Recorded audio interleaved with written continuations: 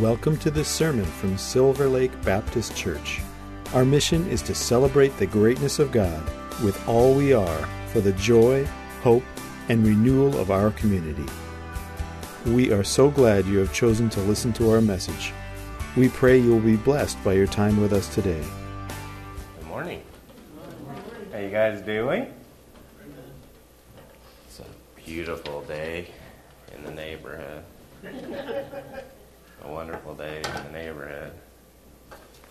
That's a different program, right? Don't know where that come from.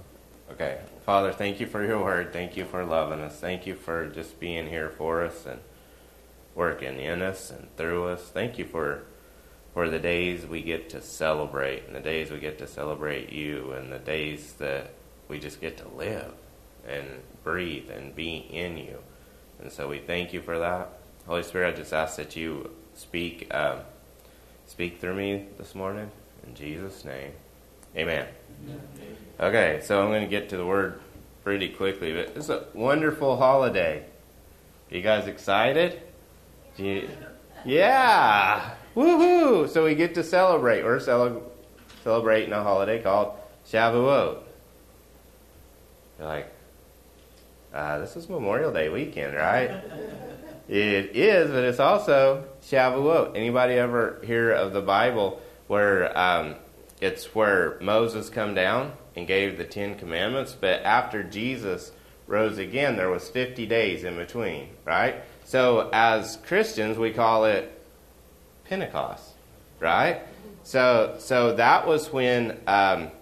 So now here's Shavuot. Now on Shavuot is when Moses come down from the mountain and he said, "Hey, here's the law." He's like keep it all, right? They said, "Yeah, I will." And guess what happened? 3,000 people got killed, right? When the law come down, what happened? 3,000 people died. So 50 days later, years later, but 50 days after Jesus' death and resurrection, guess what happens? He says, "I want you to go, and I want you guys to go all ride in the same car," because it said they were gathered together in one accord, right? So obviously they liked the Japanese models, right? So they were in one accord in the upper room, and Jesus told them, he's like, "I want you to tarry, I want you to wait on me, and I want you to hang out. And as you hang out, guess what's going to happen?" "I don't know what's going to happen." He said the Holy Spirit's going to fill you. And so what happened? They hung out in this upper room and they prayed and they waited on God and they were waiting. And then on Pentecost or Shavuot, guess what happened? The Holy Spirit fell. And they were filled with the Holy Spirit. And God saved. And through that, Peter gave one of the greatest sermons ever. And then 3,000 people came to Jesus and were baptized. Not amazing? So when the law come, 3,000 people died. But when the Holy Spirit fell and they had the revelation of Jesus, guess what happened? 3,000 people were saved. It's pretty incredible how the Bible always interprets the Bible, and God always is telling you, hey, this is what's going to happen. And it's not like coincidence. Oh, oops, I didn't mean for that to happen. God sneezes and 3 people fall off the earth or something, And so, there goes New York City. God sneezed, Oops, he didn't mean to do that, right? There's no coincidence in the Word. It's all comes from God. God's not, he's not just riding on the seat of his pants. Like I kind of do that a lot of times. Right, to be honest with you, especially with horses, and it taught me a lot. Sometimes you go off the seat of your pants, but God ain't like that. And so he's intentional. He's intentional in what he does. He's intentional in what he says, and he's intentional in how he loves you. I love it because in Romans we're talking about how in hope, against all hope, Abraham believed God. In what? In hope. In hope. Against all hope, Abraham believe God. And then it took me back. I was remembering the scriptures in Jeremiah, and I was talking about it a little bit last week too, in Jeremiah 31, where God's promising to restore a people that had no hope, a people who were living in a land that looked like it was hopeless and that there was not much going on from there. And so God's encouraging them. And I love what he's saying, because he's saying, this, where you're at right now, not where you're going to be. What it looks like right now is not what it's going to look like in the future. Just because you're going through this right now, I have a plan that's way bigger and better than you ever thought. In fact, he even gave them a clue in Jeremiah 29 when he said, "For I know the plans I have for you, declares the Lord, plans to prosper you and not harm you, plans to give you hope and a future." Now, this was a people that were going through a lot, man. They'd lost everything they had. They'd been ransacked, and it looked like there was no hope at all in their life. And God's saying, hey, I know the plans that I have for you. They're plans of good. They're plans of hope. They're plans of a future. I have a future plan for you. I love that. We're in Memorial Day also, which is kind of funny how it kind of coordinates. But I was thinking of Memorial Day. I was like, I remember when I was a little kid, I always looked forward to Memorial Day because, number one, it meant we were out of school. Because like down south, you're out of school around the 20th of May or something like that. And so, yay, no more school, right? So until you got a little bit older and then you got to work in the field, then it wasn't, oh, yay, I get to make money, I get to do things, right? But I remember being a little kid, and we'd go with my uncles and my grandmas and my grandma and my grandpa and my cousins and my mom and my dad, and we'd go out to it's a little town called Longdale in Oklahoma, and so we'd go out to the boat docks called Longdale Boat Docks on Canton Lake, and I always remember going there because it was one of the funnest things in the world to do. So as kids, we'd all go around there and we'd swim and we'd play and we'd have fun, but I'd watch my grandma and grandpa. And I'd watch my mom and my dad and my uncles and those, but they'd sit around and they'd talk. But they would talk and they would remember. They would remember this person or that person or this family member or that family member. And one of the other traditions was we'd go around and we'd put flowers on the graves of the deceased. And so it really instilled in me that it's important to remember.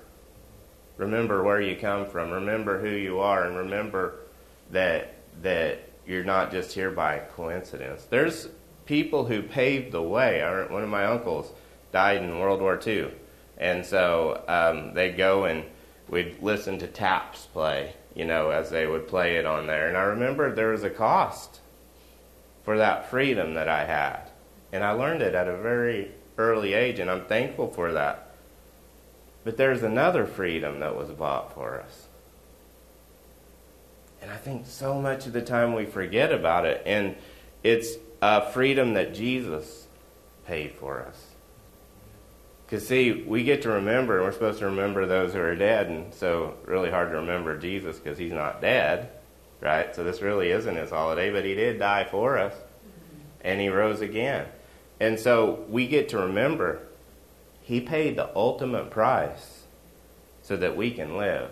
He paid the ultimate price so that we can have a life and trust him and live in him and just flow with him, right? So he tells them, he's like, they're in the middle of mourning, and maybe some people are in the middle of mourning too. Maybe you're out there. You're going through a hard time. Maybe you're mourning a loved one that passed. Maybe they passed a long time ago and you're still mourning it. I want to tell you something. He's going to turn your heart if you'll just give that to him and just let him say, hey, I'm going to feel that and let you take that, Father, but I hurt. I need your healing. I need your touch. And you know what he's going to come in? He's going to give you a promise, and this is a promise he says. I will turn your mourning into gladness. Who will? Watching TV will? The government will? He will. He says, I will turn their mourning into gladness. I will give them comfort for joy. Instead of sorrow, I will satisfy the priest with abundance, and my people will be filled with bounty. Now there's a promise, right? For people who are hurt and who are down and who are beat up. And then I love going over here to Jeremiah 31 because he's talking about a different time. And he's like remember, maybe you're here. Maybe all you can think about is all my life I've been going through some hard things. All my life it's been tough. All my life there's been no hope. But God's like, I want you to remember something bigger than me. Or bigger than you. That's me. I want you to remember something that's greater than you. And that's me. I've got plans for you. And they're plans of goodness and plans of hope. Will you trust me?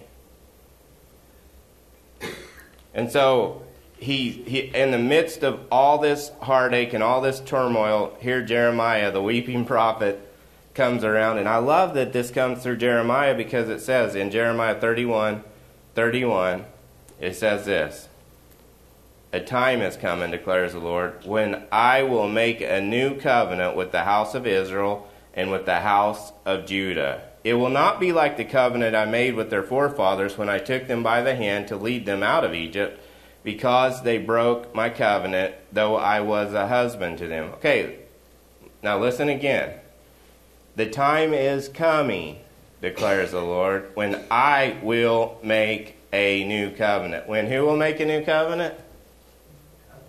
God will. God said, I'll make a new covenant with the house of Israel and with the house of Judah. It will not be like the covenant I made with their forefathers when I took them by the hand to lead them out of Egypt, because they broke my covenant, though I was a husband to them, declares the Lord. This, like I love watching car shows, and there's this dude, I usually watch him on YouTube. And so you can see all kinds of different cool cars, and there's this dude, his name is Doug DeMuro, and he made $38 million making these YouTube videos, where he gets and goes through all these cars, and he's like, there's the quirks, and here's the features, and look at this, and show you. But he always gets up and he goes, this is a Lamborghini. This is a Honda. This is a... And you know what he's doing when he's saying that? He's presenting something. He's saying, I'm Doug, but this is what we're here to focus on. This is what you're here to watch the program for. This has some importance to it. And so that's what God's like. He's on YouTube. It's like, hey guys, look. So they bring him in, they put the big screen up, right? They're like, okay guys, gather around, right? Because this is what God's saying. He's saying, this is the covenant I will make with you. It's pretty powerful. This is a covenant I will make with the house of Israel after that time, declares the Lord. And you know what he says the covenant is? He says you're going to do good, you're going to be perfect, and you're going to follow the law to a T. And if you don't, you know what's going to happen? You're going to die. No, he didn't say that. Oh, I got the wrong covenant, don't I? Right? Said as long as you do good, you get good. You do bad, you get bad. No, he didn't. He said, this is the covenant I will make with the house of Israel. After that day, declares the Lord, I will put my law in their minds and write it on their hearts. Where is he going to put it? In our minds and in our what? In our hearts. I will be their God, and they will be my people. That's pretty powerful, right? Brings me back to a day when before he was their God, and they're like, you're not good enough, we don't need you to be our king, we want a man. And then they give him Saul. From Saul they go to David, who God chose, right? But they had God himself, the king of the universe, as their king, and he wasn't enough. That always strikes me as funny, but he's like, I will put my law in their minds and write it on their hearts, and I will be their God, and they will be my people. No longer will a man teach his neighbor or a man his brother, saying, know the Lord, because they all know me, from the least of them to the greatest, declares the Lord. For I will forgive their wickedness and will remember their sins no more. That's a pretty good covenant, right? I always think it's funny, though. Like, you know how we're a Baptist church, right? But then you got Pentecostal churches. But even if you're Baptist, you still believe that Pentecost happened. But if you're Pentecostal, you still believe in baptism, right? So I guess we're all Baptist, Pentecostal believers or whatever we are. You know, we get so caught up in a name, but it's really about what God did in it, right? But he says, for I will forgive their wickedness and will remember their sins no more. So there's another dude, I want to go back over into Luke, because I was in there last week and I didn't get finished up. But I'm going to go to Luke 1:8, and it says this: when Zechariah's division was on duty and he was serving as priest before God, he was chosen by lot according to the custom of the priesthood to go into the temple of the Lord to burn incense. And when the time for the burning of incense came, all the assembled worshippers were praying outside. Then an angel of the Lord appeared to him, standing at the right side of the altar of incense. When Zechariah saw him, he was startled and gripped with fear. But the angel said to him, do not be afraid, Zechariah. Your prayer has been heard. Here's like we were talking about Hagar not too long ago, right? And the angel appears to her, and she's not afraid. But here's Zechariah. He's in the temple, sacrificing, getting ready, preparing for the sacrifices, doing his work in the house of God, where God is, and he's startled when an angel appears to him. Like, if you're going to see an angel, don't you think that might be one place where you might see an angel? Right? Duh, dude. Like, good Lord, come on. But here, it always talks about how they get afraid. Almost every other time that angel appeared to someone, they had to say, do not be afraid, except Hagar. That tells me a lot about Hagar, right? Just to bring that up from the past, right? Because it's Memorial Day. Right? Do not be afraid. Oh, where am I at? Yes. Do not be afraid, right? But the angel said to him, do not be afraid, Zechariah. Your prayer has been heard. Your wife Elizabeth will bear you a son, and you are to give him the name John.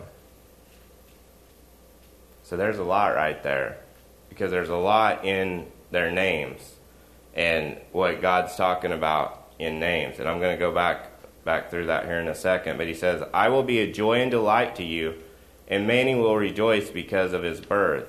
For he will be great in the sight of the Lord. He is never to take wine or fermented drink. He will be filled with the Holy Spirit, even from birth. Pretty cool, huh? What a promise. Many of the people of Israel will he bring back to the Lord, and he will go on before the Lord in the spirit of the power of Elijah to turn the hearts of the fathers to their children and the disobedient to the wisdom of the righteous, to make ready a people prepared for the Lord. And so here's Zechariah. They've waited all their life to have kids and given up on the ideal that they're going to have kids. They're well past the age. Not going to happen. They're hopeless. There's no hope. It's impossible in human standards, except if you read the Bible and you see how God works through there. Against all hope, Abraham believed in hope, right? So here's Zechariah, and an angel appears to him and says, hey, I got something that you've been wanting for a long time. And you know what? Not only do you want it, but I want you to have it. I want to bless you with it, and I want to change not just your life, but the life of everybody around you. Now, when you think about that, that's really powerful. Because he's saying, Zechariah, that thing that you've had in your heart, that's been in your heart so long, guess what? I put that in there. That desire you had for a son, guess what? I put that in there. The Bible says God gives us what? The desires of our heart, right? And so, I thank God for those desires. But here Zechariah is. He's in the temple doing his business, and God interrupts him, right? And so Zechariah It's like, thank you, God. I've been waiting forever for this moment. Like, I've prayed. You don't know how much we prayed and we fasted. And I read about Abraham and I read about Isaac and I read about all these people and Hannah and Samuel and all these people in the Bible who you come through for. And now it's my turn. Thank you, thank you, thank you, thank you. You didn't say that? No? Oh, yeah. Do you know what he says? Zechariah asked Angel, how can I be sure of this?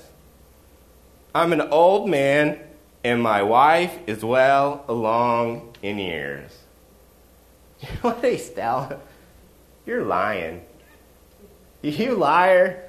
Here, I thought you were an angel, but you might be the other kind of angel. Because you're just here to tease me and torment me, Because I got this hope. And now the Bible says hope deferred makes the heart sick, but when it comes forth, it's a wellspring of life, right? He had this hope. And there's nothing worse than for someone to come up when you're in hurt and you don't have any hope to give you a false hope. Because then you just get to hoping and then it don't come through again. But he says, I got something greater. It's greater than what happened before. In fact, it's going to be greater than what happened with Abraham. It's going to be greater than what happened with Hannah. It's going to be greater than what's happened with maybe anything before, because your son's getting ready to prepare the way for salvation himself. It's not a coincidence. I have ordained this from the beginning of creation, the beginning of time. This is your time. And Zechariah, you liar. Don't give my hopes up. Don't do it. Don't let me hope on something bigger than what I can see, hear, taste, touch, or feel. Don't take me down that road, because that's going to take walking by faith, walking by the Spirit, and not walking by the flesh. Am I going to trust you, God, in the midst of what the circumstances look like? The odds may look against me like it did for the people back in Jeremiah's day. It may look hopeless. I'm too old. My wife is too old. He really shouldn't have said that. That might hurt. Like, you never want to say that, right? I can't do it. Doctor said it's impossible. But God. Aren't you thankful for the but gods? He said, I am an old man and my wife is an angel. I'm Gabriel. I stand in the presence of God, and I have been sent to speak to you and to tell you this good news. And now you will be silent, not able to speak until the day it happens, because you did not believe my words, which come true at the proper time. You know what he's like, you can't call me a liar no more, boy. He's like, you know what I'm going to do? I'm going to shut your mouth. And so here he is. He's worshiping in the temple. And he comes out. And you know what? They're like, hey! Some people are praying that it happened to me. Please, God. My wife at sometimes probably. And my kids at sometimes. Some of you at sometimes too probably are like, just shut up, Pastor James. It's too long, right? But here he goes. He walks out. Nothing. He can't speak. Maybe it's because, maybe sometimes when we're hurt, maybe it's good for us to just be quiet in our own opinions and trust in His. Are we going to trust you, God? Or are we going to trust what we're seeing in this world? Because I promise you, the spirit realm is way more real than this. That lasts forever. This passes away. And everything in it. So meanwhile, the people were waiting for Zechariah and wondering why he stayed so long in the temple. And when he came out, he could not speak to them. They realized that he had seen a vision in the temple, for he kept making signs to them, but remained unable to speak. Can you imagine? He just had this great experience, and he can't tell nobody.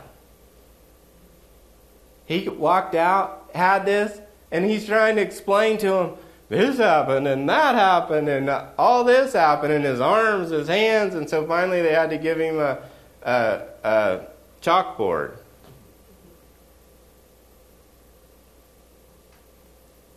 When his time of service was completed, he returned home, and after his wife Elizabeth became pregnant, and for 5 months remained in seclusion. The Lord had done this for me, she said. In these days he has shown me his favor and taken away my disgrace among the people.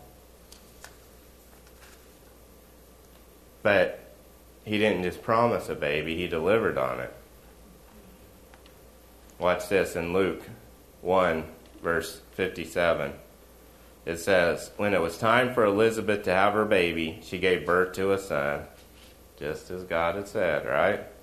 Her neighbors and relatives heard that the Lord had shown her great mercy, and they shared her joy. Can you imagine, like, when God does great things in your life, and you see that thing that God put your hope and your desire, and that thing that maybe you've longed for, that miracle that you've needed. You know what? When God brings it about, everybody else around you sees it.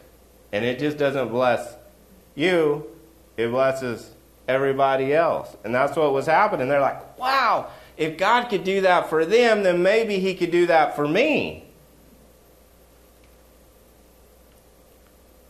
And then on the 8th day they came to circumcise the child, and they were going to name him after his father Zechariah. But his mother spoke up and said, no, he is to be called John. Now, that's not the right order. Okay? Now watch this. His dad, John's dad, Zechariah, he was a priest. Right? He's the one who's supposed to speak up and say, this is his name. It was not protocol. It was not how things were done. Do you know why he didn't do that? Because he still couldn't talk. Here the baby's born, and he still can't talk. Think about that for a minute. So he says this. No, he is to be called John. And they said to her, now they're arguing with her. No, this cannot be Elizabeth. No, no, no, no. This is not what his name's going to be, right? Because you don't have any relatives. They said this. They said to her, no one among your relatives who has that name. Then they made signs to his father to find out what he would like to name the child. And he asked for a writing tablet. And to everyone's astonishment, he wrote his name as John. Now see, if you look in the Hebrew what their names mean. Elizabeth means God's promise. God is my oath. That's her name. And then Zechariah means Yahweh remembers.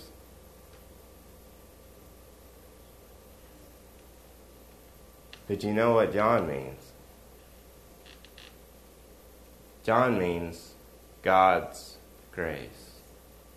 So here is God's promise, and then God literally remembers with Zechariah, and when they come together, do you know what happens? They see God's grace.